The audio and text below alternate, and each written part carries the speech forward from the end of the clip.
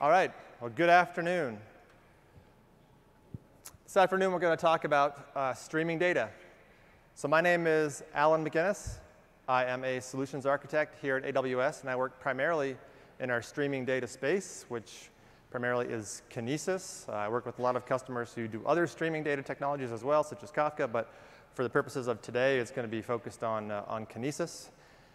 With me is Gabriel Como from Comcast, and he is going to talk to you all about how they have leveraged high-speed performance data at Comcast and some of the learnings that they found in the platform that he's created.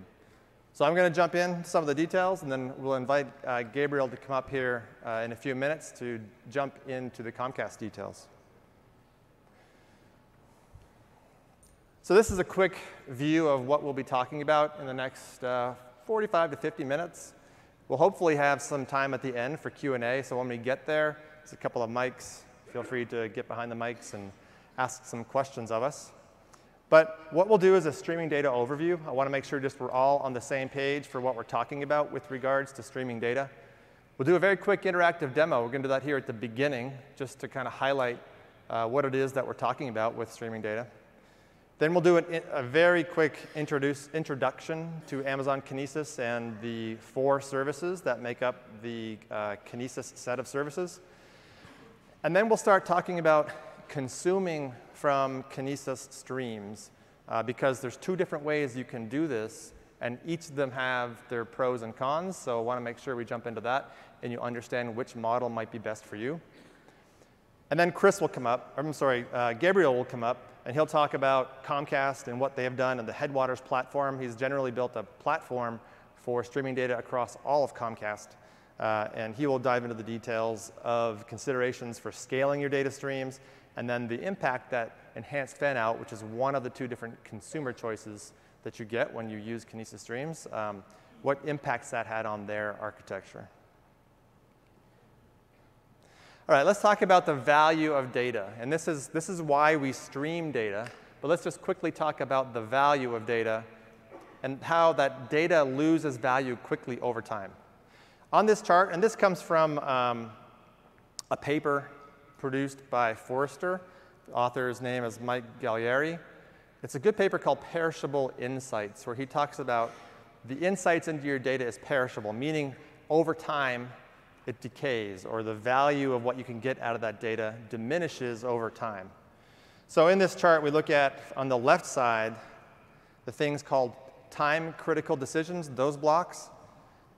Time-critical decisions typically happen in real time, so milliseconds after the data was created, or in seconds or minutes. This is all going to be very dependent on your application, but in some cases, seconds or minutes is fast enough for your use case, but can still be considered a time-critical data piece.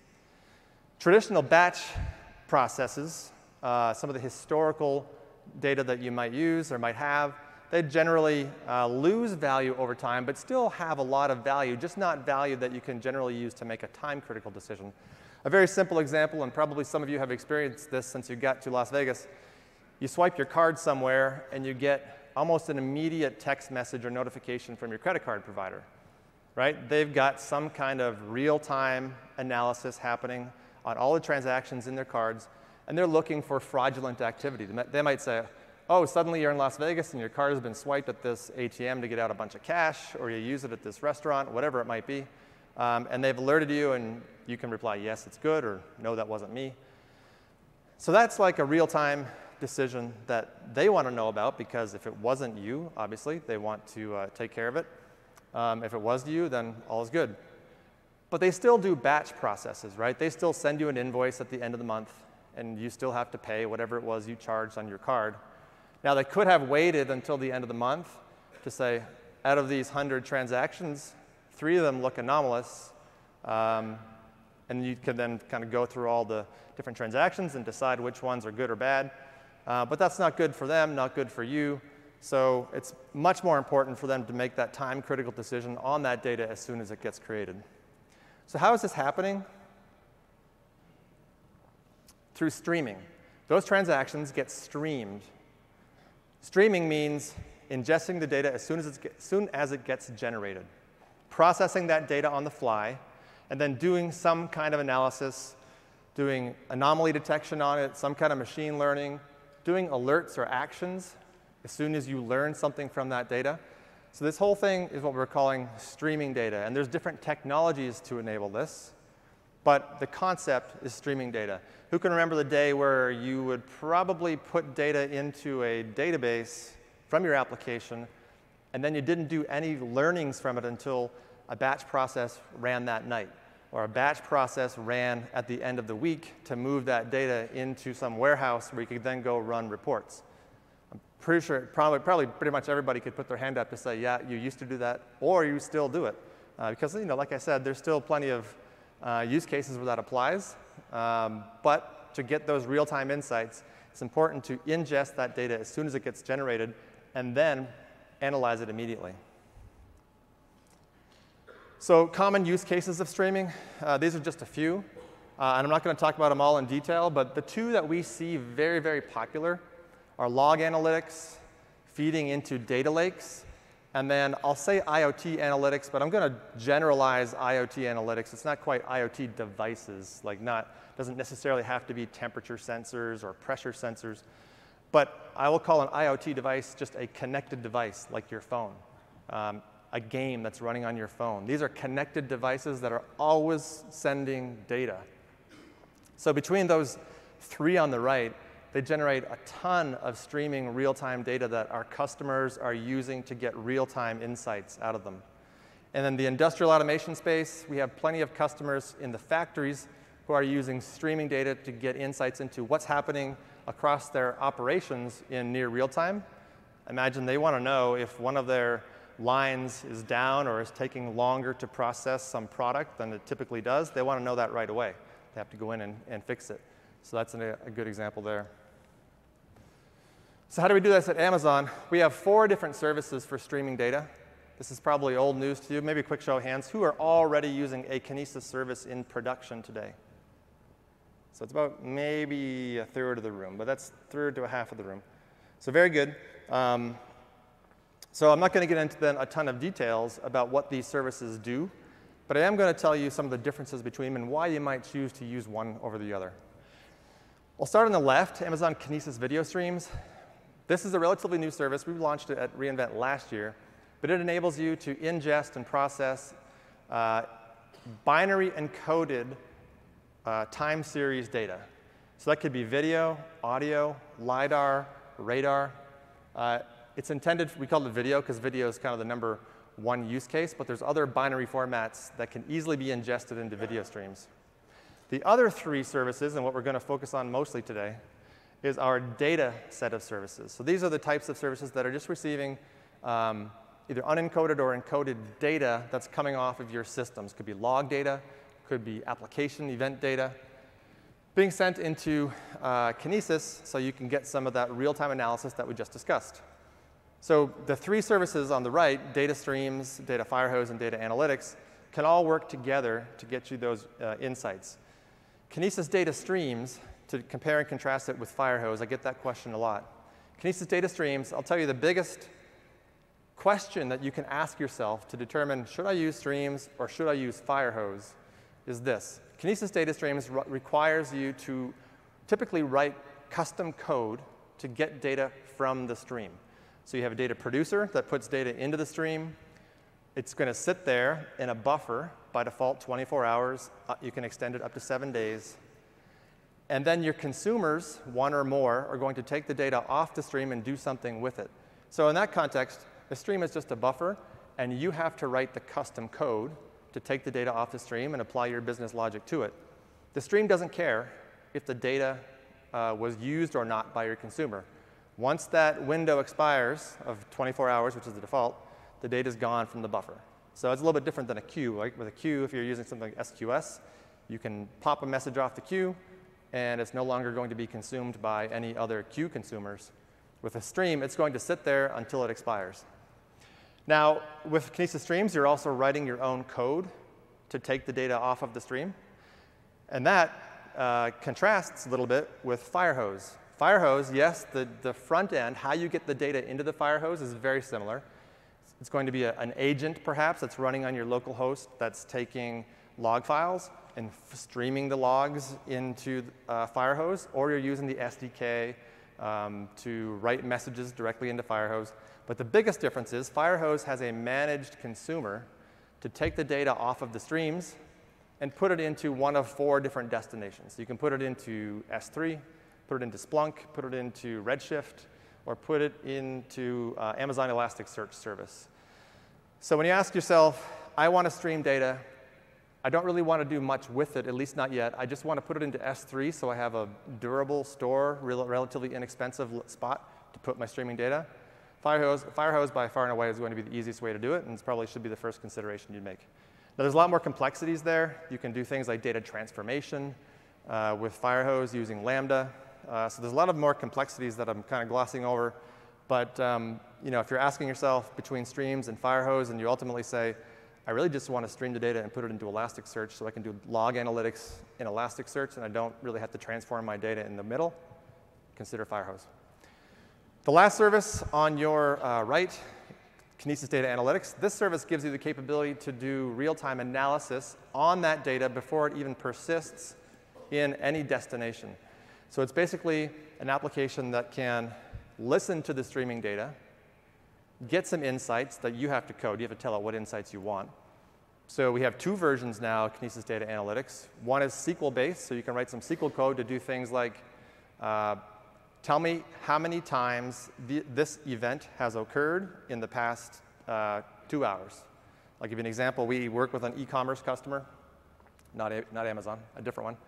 And they use Kinesis Data Analytics to find out what the top selling products are in a 30-minute window on their website. So they stream all the order data through Kinesis Streams. They run Kinesis Data Analytics, which inspects that streaming data, and they run an aggregation every 30 minutes. And then they save that out to a dashboard so their business users can go in and look at the most popular ordered products over those windows, and then they can make decisions about how they want to increase promotions on the website for other products that they want to perhaps get higher in the sales rank. So that's just a quick overview of those 3 services. And we'll move now into a bit more detail after we do a very fast demo to kind of put it all into perspective. OK, so I need you all, this is an interactive demo, I need your help. I want you to pull out your phones and go to that URL. Don't do it on your computer. You could, it's just not going to be as valuable. Please use your phone.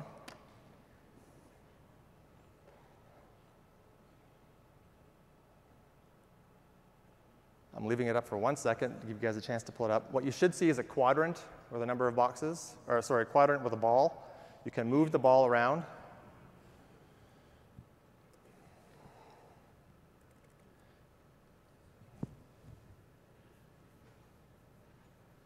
And I have a window somewhere. There we go. OK, so this is all happening in real time. This is a real demo. I'd like everybody to try and move the ball into quadrant A. Move the ball into quadrant A and then hold it there. And we should see within 3 to 4 seconds, this should all show up in A. Yeah, very cool. We're also capturing some other numbers, so about almost 500, yeah, over 500 of you now have participated. That's uniques on the top. And then it's numbered the raw data about how many are in each quadrant. I said A, but we have a couple of non-conformists. That's OK. So let's all go to C. Let's all move it to C. Hold it there. Should be 3 to 4 seconds. We should jump it. There we go. Come on. There we go. OK. So pretty cool. So this example just highlighting kind of this could be anything. Right? This could be your business KPIs. This could be log data. This could be errors that are streaming from your application error logs. But you can take that data, use Kinesis Analytics, use Kinesis to ingest it, get very real insights out of it, and put this on a dashboard for your business users. Of course, per 1 second might not be necessary for some of those types of things I just mentioned. But you can, of course, change the window to be every few minutes, every hour. This is just a good one to show you for how fast we can do it. Last thing, we're also capturing device data. So iOS to Android, not uncommon, slightly higher on the iOS. No Windows Phone users? There is a funny point on that because I did this at a previous talk, not here at re:Invent, but it was at a different session, and it did show up. There was a Windows Phone.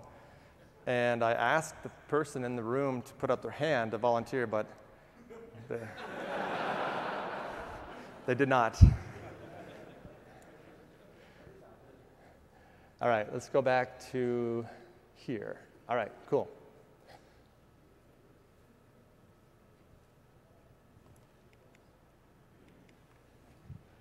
All right, I'll figure this out here. There we go. OK, this is the architecture of what you guys just did. I don't have a whole lot of time to spend on this. We have to kind of jump through and get to the next section. But the nice point about that whole demo is that it was all serverless. So there's no EC2 instances in the mix, nothing to manage on the back end for servers. It was all just Kinesis and Lambda and DynamoDB, and of course some static content in S3 for the JavaScript and HTML. So a very simple application, and in fact, it can even be improved because since this demo was built, there have been changes to the Kinesis Analytics product. I don't know if I have a laser pointer that'll actually work. Anyway, you can see here after the Kinesis Analytics application and before the Lambda function, there's this extra stream, this Kinesis aggregate stream. That can be removed now. In fact, there's a feature that's been released that allows Kinesis Analytics to invoke a Lambda function with the results of its analysis. So I could take that piece out, and it's even a simpler architecture. But what we're really here to talk about today is high-performance data streaming and how you can best do that on Kinesis, particularly with Kinesis data streams. Before we do that, we want to talk a little bit about producers and consumers, because we're primarily going to discuss consumers today. But I want to make sure we're all on the same page. There's plenty of ways to produce data to Kinesis, plenty of ways to consume. I am definitely not going to go through each of these. The point I want to make on the consumer side of it is the Kinesis client library and AWS Lambda. Those are the two that can most benefit from some of the features that we're about to discuss. The other ones that you see here, what am I looking at here? Like Apache Flink, Apache Storm, Apache Spark, they can also benefit from some of the new features, but it will require the open source libraries to use some of the new APIs that we have created that I don't believe they have yet. So, talking about consumers, I have a clicker here. I should use it. Standard consumers. This is what the vast majority of stream consumers on AWS are using right now. And that's because it's been the only way to do it up until about August. So what is a standard consumer? Actually, before I jump into that, take a look at this, the kind of the white rectangle in the middle. That is the representation of a stream that is made up of shards. If you're not familiar with shards, a shard is essentially a unit of scale in a stream. It can accept 1 meg per second or 1,000 records per second. So when you do your analysis of a Kinesis stream and you have to determine how many shards, or sorry, how much data you want to ingest into that stream, that determines how many shards you'll have to put into that stream. So if your use case says that you're going to stream about 4,000 records per second, you will need 4 shards in your stream. So a shard is a unit of scale in a stream. A consumer application has multiple threads. Each thread gets data from a shard via a getRecords call. This is largely abstracted from you if you're using one of our libraries called the KCL, the Kinesis Client Library, or if you're using Lambda to consume. The getRecords operation is abstracted by those libraries or the service, but it's important to understand what's going on so that if you consider the KCL 2.0, which is the next version, or the newest version of Lambda, so you can use enhanced fan-out of Kinesis, which gives you that lower latency. So this is what's going on. getRecords is made, and data is returned. Come on. My clicker might be dead. Oh, you have to press it a whole bunch of times.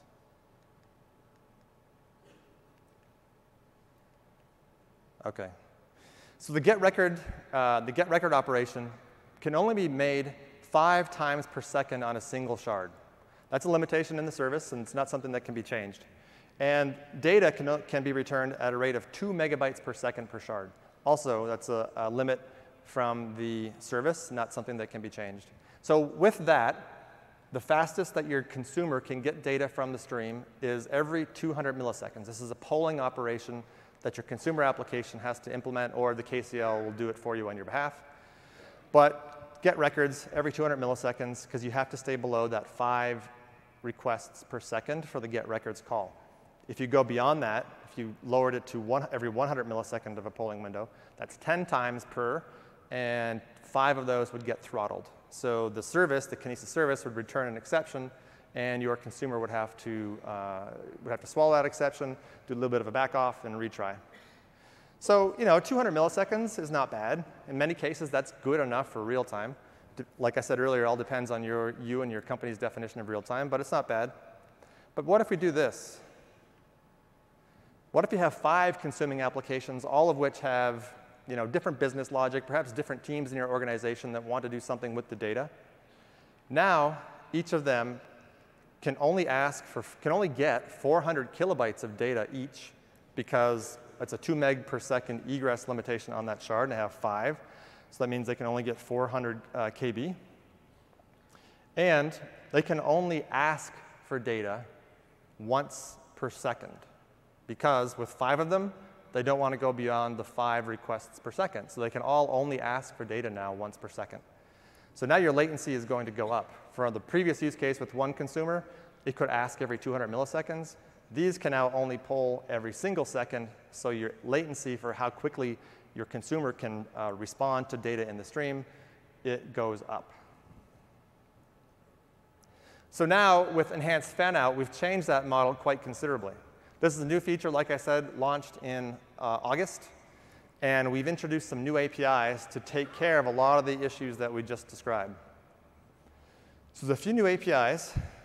The first point to make, it's the subtitle on here, is consumers no longer poll. Messages are pushed to your consumers as they arrive. So the server will push them over a long-running HTTP2 request that has been made by the consumer over a subscribe to shard API call. So the consumer initiates subscribe to shard. That will remain open for up to 5 minutes. It uses HTTP2. So how many people here are familiar with WebSockets? A lot of you, that's great. So this is not WebSockets, but if you know what WebSockets does, this is very, very similar. It's just managed by the protocol itself. It's not a layer on top of HTTP 1.1. It's managed by the HTTP2 protocol that allows the server, in this case, the Kinesis service, to send data out of order to the client without having to be asked for each packet. So, come on, there we go. So this, it's hard to see, there's a little curly brace in between the data producer and the stream. That's our piece of data that's coming in. The shard will persist it, and then it will send it to the consumer application right away. I'm going to have to go back to the keyboard. And then it will keep doing it over and over and over again for as long as data is being sent to the stream. So that means your data is now, your consumer is now getting that data very, very frequently, on the order of 50 to 70 milliseconds after the data was written. It's being delivered to your consumer. Contrast that with the best case in the get records operation was about 200 to 300 milliseconds. We're now down to about 50 milliseconds latency. That's much better. That's only with 1 consumer using the get records model. When you had those 5 consumers using the get records model, right, you're talking about 1 request per second, so much longer latencies. The other big benefit is that each consumer gets its own dedicated 2 megabytes per second of egress.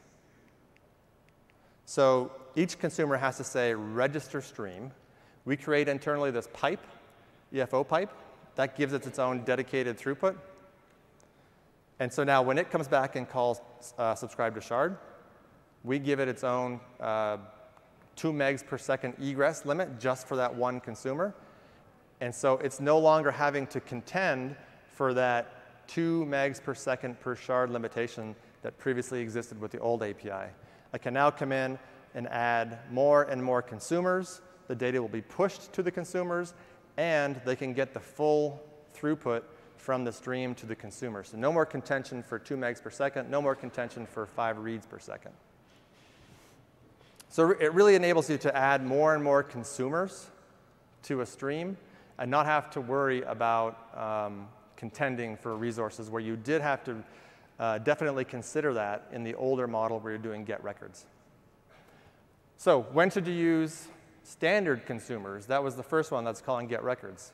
If your total number of consumers is low and your consumers aren't particularly latency sensitive, then consider using the older model.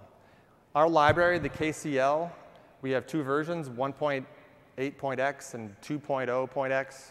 1.8 is the older one. We've upgraded to 2. I would recommend you all use 2.0 because it supports both. You just have to implement different interfaces for the consumption model that you want to implement. But if your consumers aren't latency sensitive and you have a low number of consumers, consider using the standard consumers. And it's also going to be cheaper. There are cost dimensions with the enhanced fan-out feature. So we will charge you for those pipes, these EFO pipes on the previous slide. And there's a per gigabyte data egress now in that model. So it's cheaper to use the old consumers, which is why if you have very few consumers with low latency requirements, use the old way. When to use enhanced fan-out? Multiple consumers, let's say more than 3, and you have very low latency requirements for that. If you have low latency requirements, less than 70 milliseconds, then enhanced fan-out is how you're going to get there. And that does it for me. So I'm going to hand it over to Gabriel now, and he's going to take you through what they did at Comcast. Sorry, my apologies. My screen up here is a little different. There we go. Thank you. Thank you.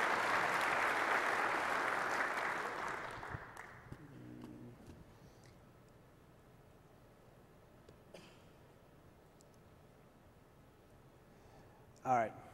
So 100% of the Kinesis users that I have worked with so far are either overpaying for their Kinesis streams or facing technical difficulties because their stream is underscaled. So how do you scale a Kinesis stream, and how does the new enhanced fan-out consumer changes the pictures? Hi, my name is Gabriel Como, and I lead the streaming data platform at Comcast. I'm really excited to be here. I hope you guys are enjoying the AWS reInvent 2018 as much as I am. And so I will split the rest of this session into 3 parts. First, I'll give you some background and some context about the streaming data platform that we've built at Comcast. Then we'll see 5 considerations to think about when considering scaling a Kinesis stream. And finally, we'll see how the consumer fan-out, the new feature, changes this picture. So before we start, I've got a good news and a bad news. The bad news is that I left a lot of math on the slides. The good news is that I will not be boring you through those. Instead, I will focus on the principles and the logic to arrive to those formulas. And I left them so that if you want to dig further into this topic after the talk, you have the material to do so. The second good news is that we actually implemented those formulas into a calculator that we recently open sourced. And I'll come back to that towards the end of the demo. Of the session, sorry. Over time, we came to call the concept of managing the stream data centrally a streaming platform. Jay Krebs wrote that in a blog article in 2015, actually that first link that you see on the slide. And Jay Krebs and his team are the one who built Apache Kafka while they were working at LinkedIn. And I really like this quote because it marks to me a transition in the industry where streaming really took off. It's to me a paradigm shift because data is not a table in some database anymore. A data set is alive and changing, and it has a whole new dimension when you consider streaming. So I added 2 articles that are excellent and I think fundamental for any engineer working on streaming. I would highly recommend you to go through those if you haven't read them already. So we called our streaming data platform at Comcast Headwaters, And there are three objectives that we try to accomplish. The first one is that we want to decouple the data producer from its consumers. So the teams that write the applications that interact with our platform are from different divisions within Comcast, possibly even from different companies. And therefore, it's important to, so because they are from different divisions and companies, they have different objectives and different budgets. So it's really important to us to have as loose as a coupling as we can between those various applications. Also, the platform acts as a buffer in case one of those applications isn't available for some time. It doesn't affect the other application, or at least as little as possible. And also, it formalizes the data exchange between those applications. So not only from a technical point of view in terms of API and data serialization, but also in terms of processes such as data governance and data security. The second group of objective is to assist the data team with their streaming needs. So we help them scale the Kinesis or the data stream appropriately. We help them manage the data retention and onboard consumers. Finally, and really importantly, we want to foster real-time data exchange within the company. That's really important to me because I believe that data is one of the most valuable assets that a modern company can have. So we want to lower the bar of entry as much as possible so that teams can share the data that they have. So to that end, we manage the metadata about the stream to answer questions such as who, when, how. And also the data set, whether structured or unstructured, are associated with a schema. And that schema evolves over time. So we manage that so that the consumer team can make sense of the bytes that flow through our platform. Finally, we implemented what I call a fair cost model, in which the teams that benefit from the data are the ones that finance the infrastructure to power those data exchange in proportion to what they use. I don't have time to dig further into this, but this is a fascinating topic, actually. To give you an idea of the scale of our platform, we have hundreds of data streams, and combined they generate millions of events per second or gigabytes per second.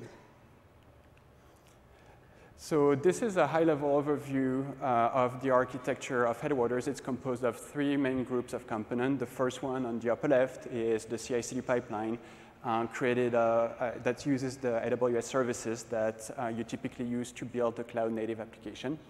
It creates the Headwaters control plane, which is essentially based on that pattern with API Gateway, Lambda, and DynamoDB. We use other services where it makes sense, such as SSM or SES. And also for troubleshooting and monitoring, we use CloudTrail, CloudWatch, and X-Ray. Now, this control plane is the one that creates the data stream. So obviously, the data streams are mostly focused around Kinesis.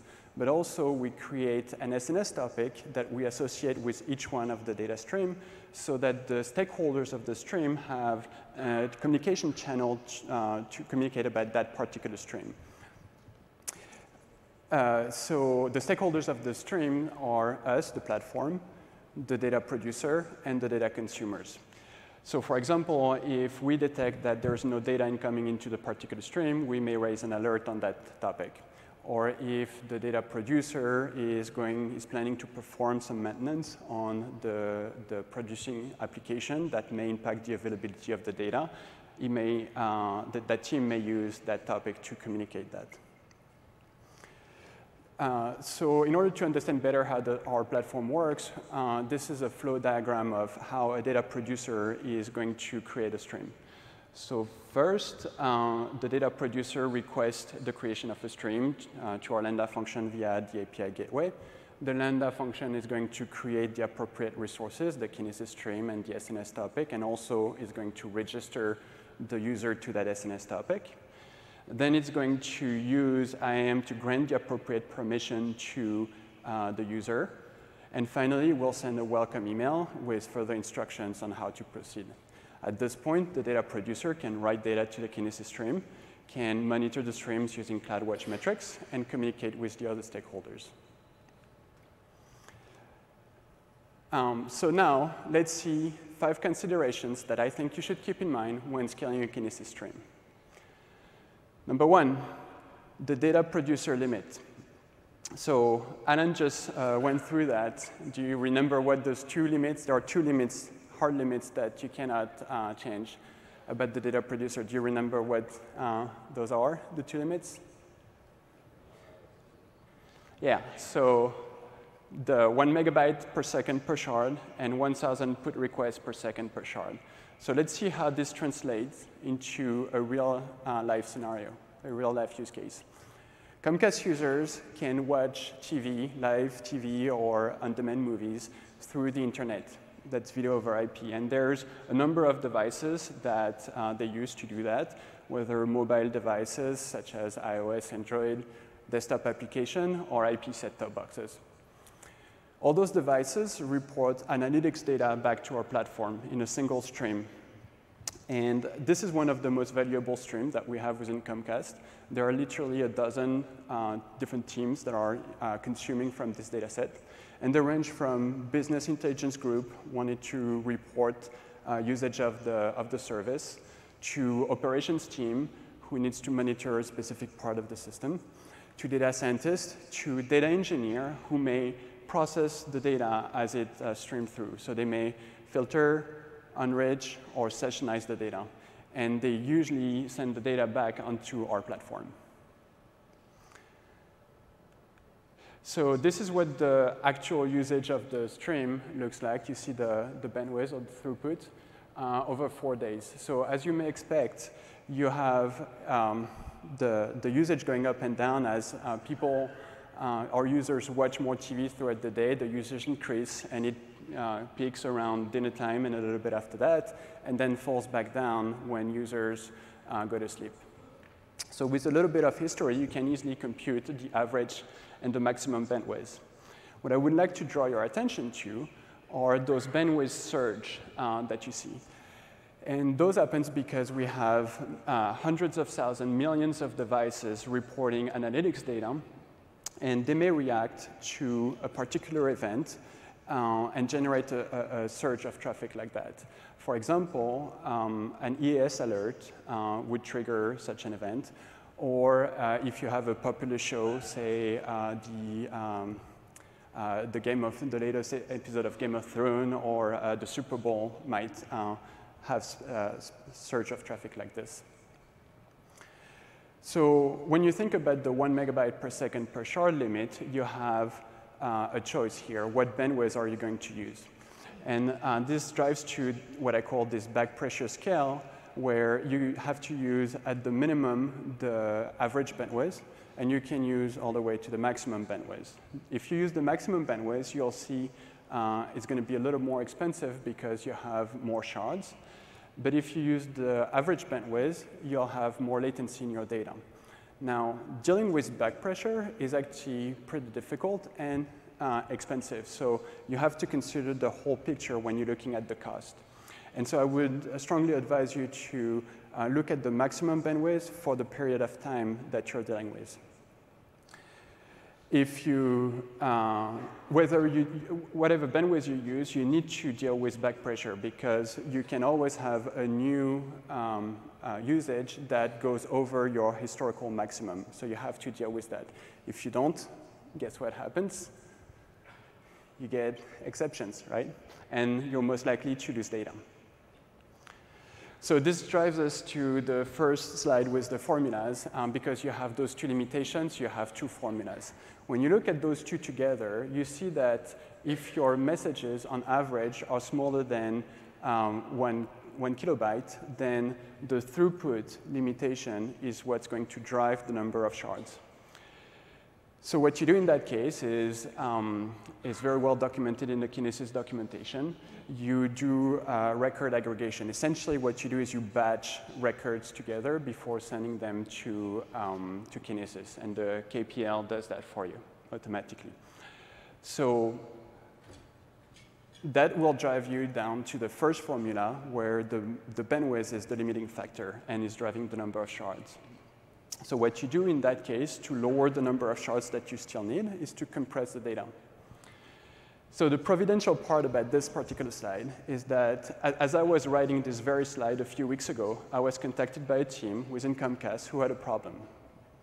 They were seeing exceptions on their stream, and they kept scaling up their stream until they reached 700 shards. And they were concerned about the price of running that stream. So I looked at their stream, and sure enough, they were generating a lot of small messages. So I gave them the two pieces of advice that I just gave you: aggregate the record, compress the data. And they were able to drive down the need for the number of shards from 700 to 80. And more importantly, the cost of running their stream, they saved about $200,000 per year.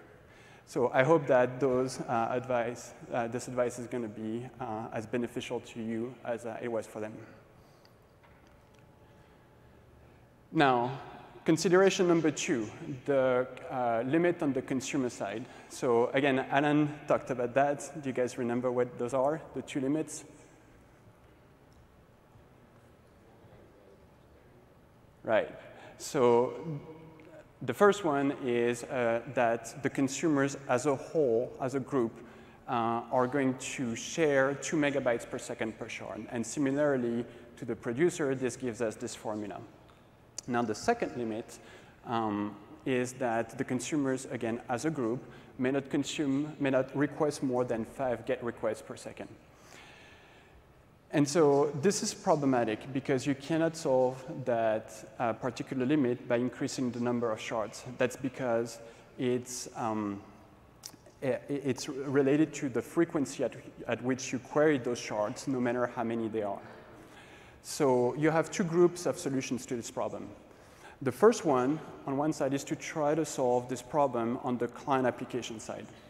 So if you control all the consumers, if you can dynamically adjust the frequency at which you request the GET record for the stream, and if your consumers are aware of the other consumers in the group, then you can solve that problem. So as you can see, this is pretty challenging to do. And also, this is naive anyway, because you can still have a consumer that would be a rogue consumer that hogs all those requests per second and basically performs a denial of service attack on your stream. So the other categories of solution is to have a different architecture on the server side. So one of the ways to solve that is to create a copy stream, a slave stream. You do that by using Lambda or Kinesis Analytics, and you spread the consumers across those 2 streams. The downside of this solution is that the reliability of the slave stream is lower than the master stream. So you can think about other architectures that you can create in order to solve that problem. Now, consideration number 3 is to look at how Kinesis actually works to scale a stream up and down. So let me illustrate that with an example. Imagine that you have a stream that has 3 shards and a data retention of 1 day. Kinesis has only 2 operations that it can do. It can either split a stream into 2 or merge 2 shards into 1. So now imagine that on day 3, you split shard 1 into shard 3 and 4. Shard 1 at this point is going to be closed. So you will not be charged for that particular shard. However, the data that it had been receiving up until that point are still stored onto that shard. And they're going to be stored for the duration of the retention period, right? So only 24 hours after you do that split operation, the stream is going to actually remove shard 1, and you're going to end up with a 4-shard stream. So let's talk about something a little different here. How does Kinesis know what shard to write the data to. You guys know? It uses the key, right? So when you send a piece of data to Kinesis, you send the data associated with a key. And based on that key, it will determine which shard the data is going to. So there are two types of keys. Either your key is perfectly balancing the data amongst all the shards, or it's not. If it's not, what's going to happen is that some of the shards is going to receive more data than the others. And this is going to create hot shards. In that case, you want to split those particular shards, the goal being that each shard receives the same amount of data as much as possible. So this is a little difficult to manage, actually, and unless you have a good reason to do that, I would recommend you to use a key that spreads the data evenly across the shards. And if that's the case, what you want to do is use that update shard count operation that Kinesis provides.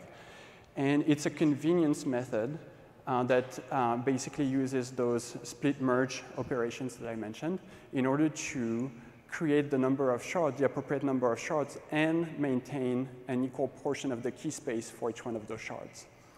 And so if you observe Kinesis scaling from 3 shards to 5 shards, you'll see that it goes through a bunch of steps, actually following this pattern of split, split, merge, until it creates the shards that you need.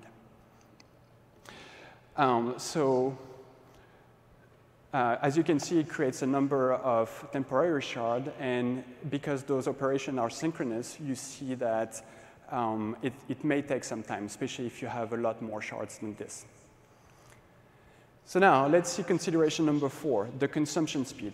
So it's unfortunate, but in my experience, it happens from time to time that a consumer comes to you and says, I cannot process the data fast enough. You need to scale up the data stream. So obviously, and that's because they have data processing on their side that is taking a lot longer and so creating a bottleneck. So the appropriate solution to this problem is to re-architect the consumer so that you basically take that bottleneck into a second layer that can scale independently from the layer that is consuming from Kinesis. So in the example that I have on the slide, so you have a 3-shard stream. Each shard is receiving 1,000 messages per second, but consumer number 2 can only consume 500 messages per second. And so because the stream has 3 shards, the consumer is bounded by having 3 consumer processes. So again, the solution here is to re-architect consumer 2, but the thing is that this takes time. And so in the meantime, you may have to scale the stream to comply with the request of that particular consumer. But the good thing is that you can put a price tag on how much this costs, and then you can charge this particular consumer as an incentive to do the work. And so this drives you to this formula that basically you have to compute for every consumer, look at how many shards each one of them need. So now the 5th and last consideration is what I call the acceptable data latency. And there are different cases where this can happen. The one that I illustrate here on this diagram are the surge bandwidths that I showed you at the beginning of the presentation. The red line is the producer producing data. And the blue line is the consumer consuming the data. And because of these particular scenarios with those numbers here, the consumers are bounded by a consumption throughput that is lower than what the producer will produce. And therefore, the consumer is going to start lagging. The data is going to have more and more delay, more and more latency. So the difference between the end of the surge and when the consumer catches up is going to be the maximum latency that the data is going to have, that the consumer is going to see. And the point I'm trying to make here is that you can compute the number of shards that you need if the consumer have an SLA, if the consumer have specific requirement on how much that data latency can be at the maximum. So in this slide, I name some variables, and that leads us to this particular formula that looks complicated. It's really not. That you can use to plug the numbers to see how many shards you need to comply with requirements such as this. There are two other contexts that are similar to that. If a consumer is unavailable for some time and suddenly comes back up, it will need time. It will accumulate some lags, and it will need time to catch up with the real-time stream. And again, you can compute how long this is going to take based on various input variables, and most importantly, the number of shards. The other cases where this happens that's similar to this is if a consumer is trying to reprocess past data. And again, you can compute the rate at which that consumer is going to consume data. So for example, it may need 10 minutes to process an hour of data. So with that, let's see what the new enhanced FANAT consumer changes these pictures. So as Alan mentioned and explained, a FANAT consumer have basically a dedicated 2 megabytes per second per shard. And essentially what that does is that it isolates this consumer from the other consumers. So what this does not change is the fact that Kinesis still enforces limits on the data producer, that Kinesis still works the way it does by splitting and merging shards together. And it doesn't change the consumption speed because the bottleneck is not in terms of the consumer reading the data from Kinesis, but it's a little bit further down the stream. What this does change, however, is obviously the fact that the data consumption limits are affected. So the FANAT consumers see no limits because they can consume twice as fast as the producer can produce. And it changes also the other consumers, the regular consumers, because now they have a smaller pool of consumers that they have to share that 2 megabytes per second bandwidth with. Similarly, it changes the maximum acceptable latency. And for the same reason, again, the FANAT consumers will see no lag. And the regular consumer have a smaller pool of consumers to share the 2 megabytes per second with. So this is the calculator that we implemented. It is open source. I would encourage you to go check it out. Basically what it is it's a web form in which you input the numbers that describe your Kinesis stream. Things such as the average message size, the average throughput, the maximum throughput, etc. And it's going to recommend the optimal number of shards that your stream should have. It also is going to give you a cost estimate for how much the stream is going to cost you. And also, it supports the new enhanced FANAT consumer. And it will also provide you an estimate for how much running a specific enhanced FANAT consumer will cost in this particular context. So in conclusion, I hope that this presentation has given you a framework to think through how to scale a Kinesis stream. Again, the considerations to keep in mind are the producer limit, the consumer limit, the way Kinesis scales a data stream, the consumption speed, and the maximum acceptable latency. With that, I thank you for attending this talk. And if you have any questions for either Alan or I, we'd be pleased to answer them. Thank you.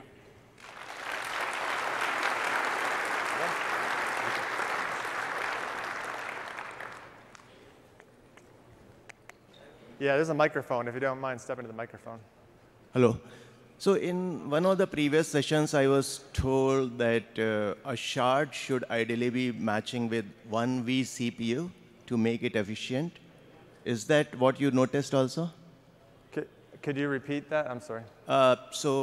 Shard, when we are like building up the shards, the number of shards. So ideally, one shard should match to one vCPU. If you're, hopefully you all heard that. With the KCL, if you're building a consuming application using the KCL, then essentially a thread will obtain a shard lease. So it makes the most sense for optimization of CPUs and shards. So that makes a lot of sense. It's not required, but that would be the optimal way to do that. So you may, though, consider having multiple hosts process the same stream. So if you have a very large stream, for example, with, let's just say 400 shards, and you try to consume that with one single host, you're not going to get a box with 400 vCPUs, so you'll have to spread that across multiple hosts, multiple EC2 instances. But the KCL will manage the distribution across the different hosts. Okay. Related to the topic of the spreading it over multiple hosts, with the enhanced fan-out, is the 2 megs per second limited to unique consumer, or is it spread across the application that is load balancing across those hosts? It is specific for the shard. So typically the single consumer record processor, so similar to that question where there's a thread that is leased to a given shard, it's specific to that. To that individual thread. That individual record processor for that singular consumer application. So another consumer application that might come online would get another record processor, and it would get its own 2 megs per second egress. But off of a different shard. No, on the same shard. On the same shard. Okay, Yeah, so with so every enhanced time- fan-out then. Every time a consuming application registers, every shard in the stream gets another 2 megs per second specifically for that application. Even when you're using a shared application group in the load balancing method rather than the multiple unique consumers method. Well, every time the consumer application calls the register stream consumer API, which it has to do. Okay. Every consumer application has to make that API call because we give it an ARN, we give it a unique ID. Once that's done, we provision resources in the stream that gives that particular consuming application 2 megs per second specific to it, which is independent of any of the older consumers who might also be calling the get records. If you have older consumers who are calling the get records operation, they're still going to be limited to the 2 megs per second across all consumers who are calling get records. So only that 2 megs pipe, if you want to call it that, is dedicated to your new EFO, enhanced fan-out consumer. Okay. And for the enhanced fan-out, where is the data persisted? I know in the regular standard consumers, the KCL uses Dynamo to persist the precision per shard per unique consumer application. That hasn't changed. That's still going Dynamo, it just looks slightly different. Yeah, the checkpointing implementation is exactly the same with EFO. Yeah. Perfect. Hi. We use the KPL and get a lot of performance improvements for the record compaction as it puts it onto the queue. If we go serverless with Lambda, is the KPL still going to work that way? There is a library that you can use in your Lambda function that will essentially deaggregate the records that were aggregated by the KPL. Right, but that's on the consumer side. I'm concerned about the producer side. Oh, are you talking about Lambda for a producer? Oh, you're talking about Lambda for producer. I'm sorry, I misunderstood. Same thing, the library can also aggregate the messages together before sending them. Yeah.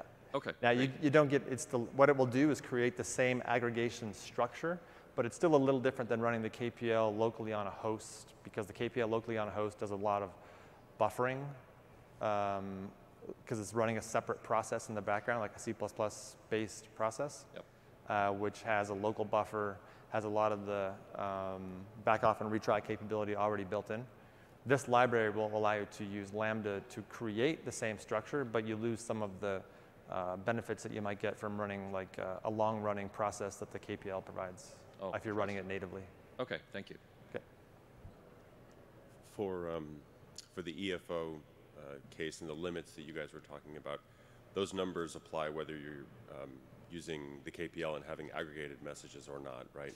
So it's like 1,000 per second, that's 1,000 aggregated or individual messages if I wasn't using the KPL. Yeah, the 1,000 records per second. When you do aggregation with the KPL, from the Kinesis streams perspective, it just sees, even if you aggregate 100 of your records into a single Kinesis record, Yeah. that appears as a single record in Kinesis, and you could send 1,000 of those over the wire before you'd be throttled by the Kinesis front end. So Kinesis itself, the service, does not know that there's any aggregation going on.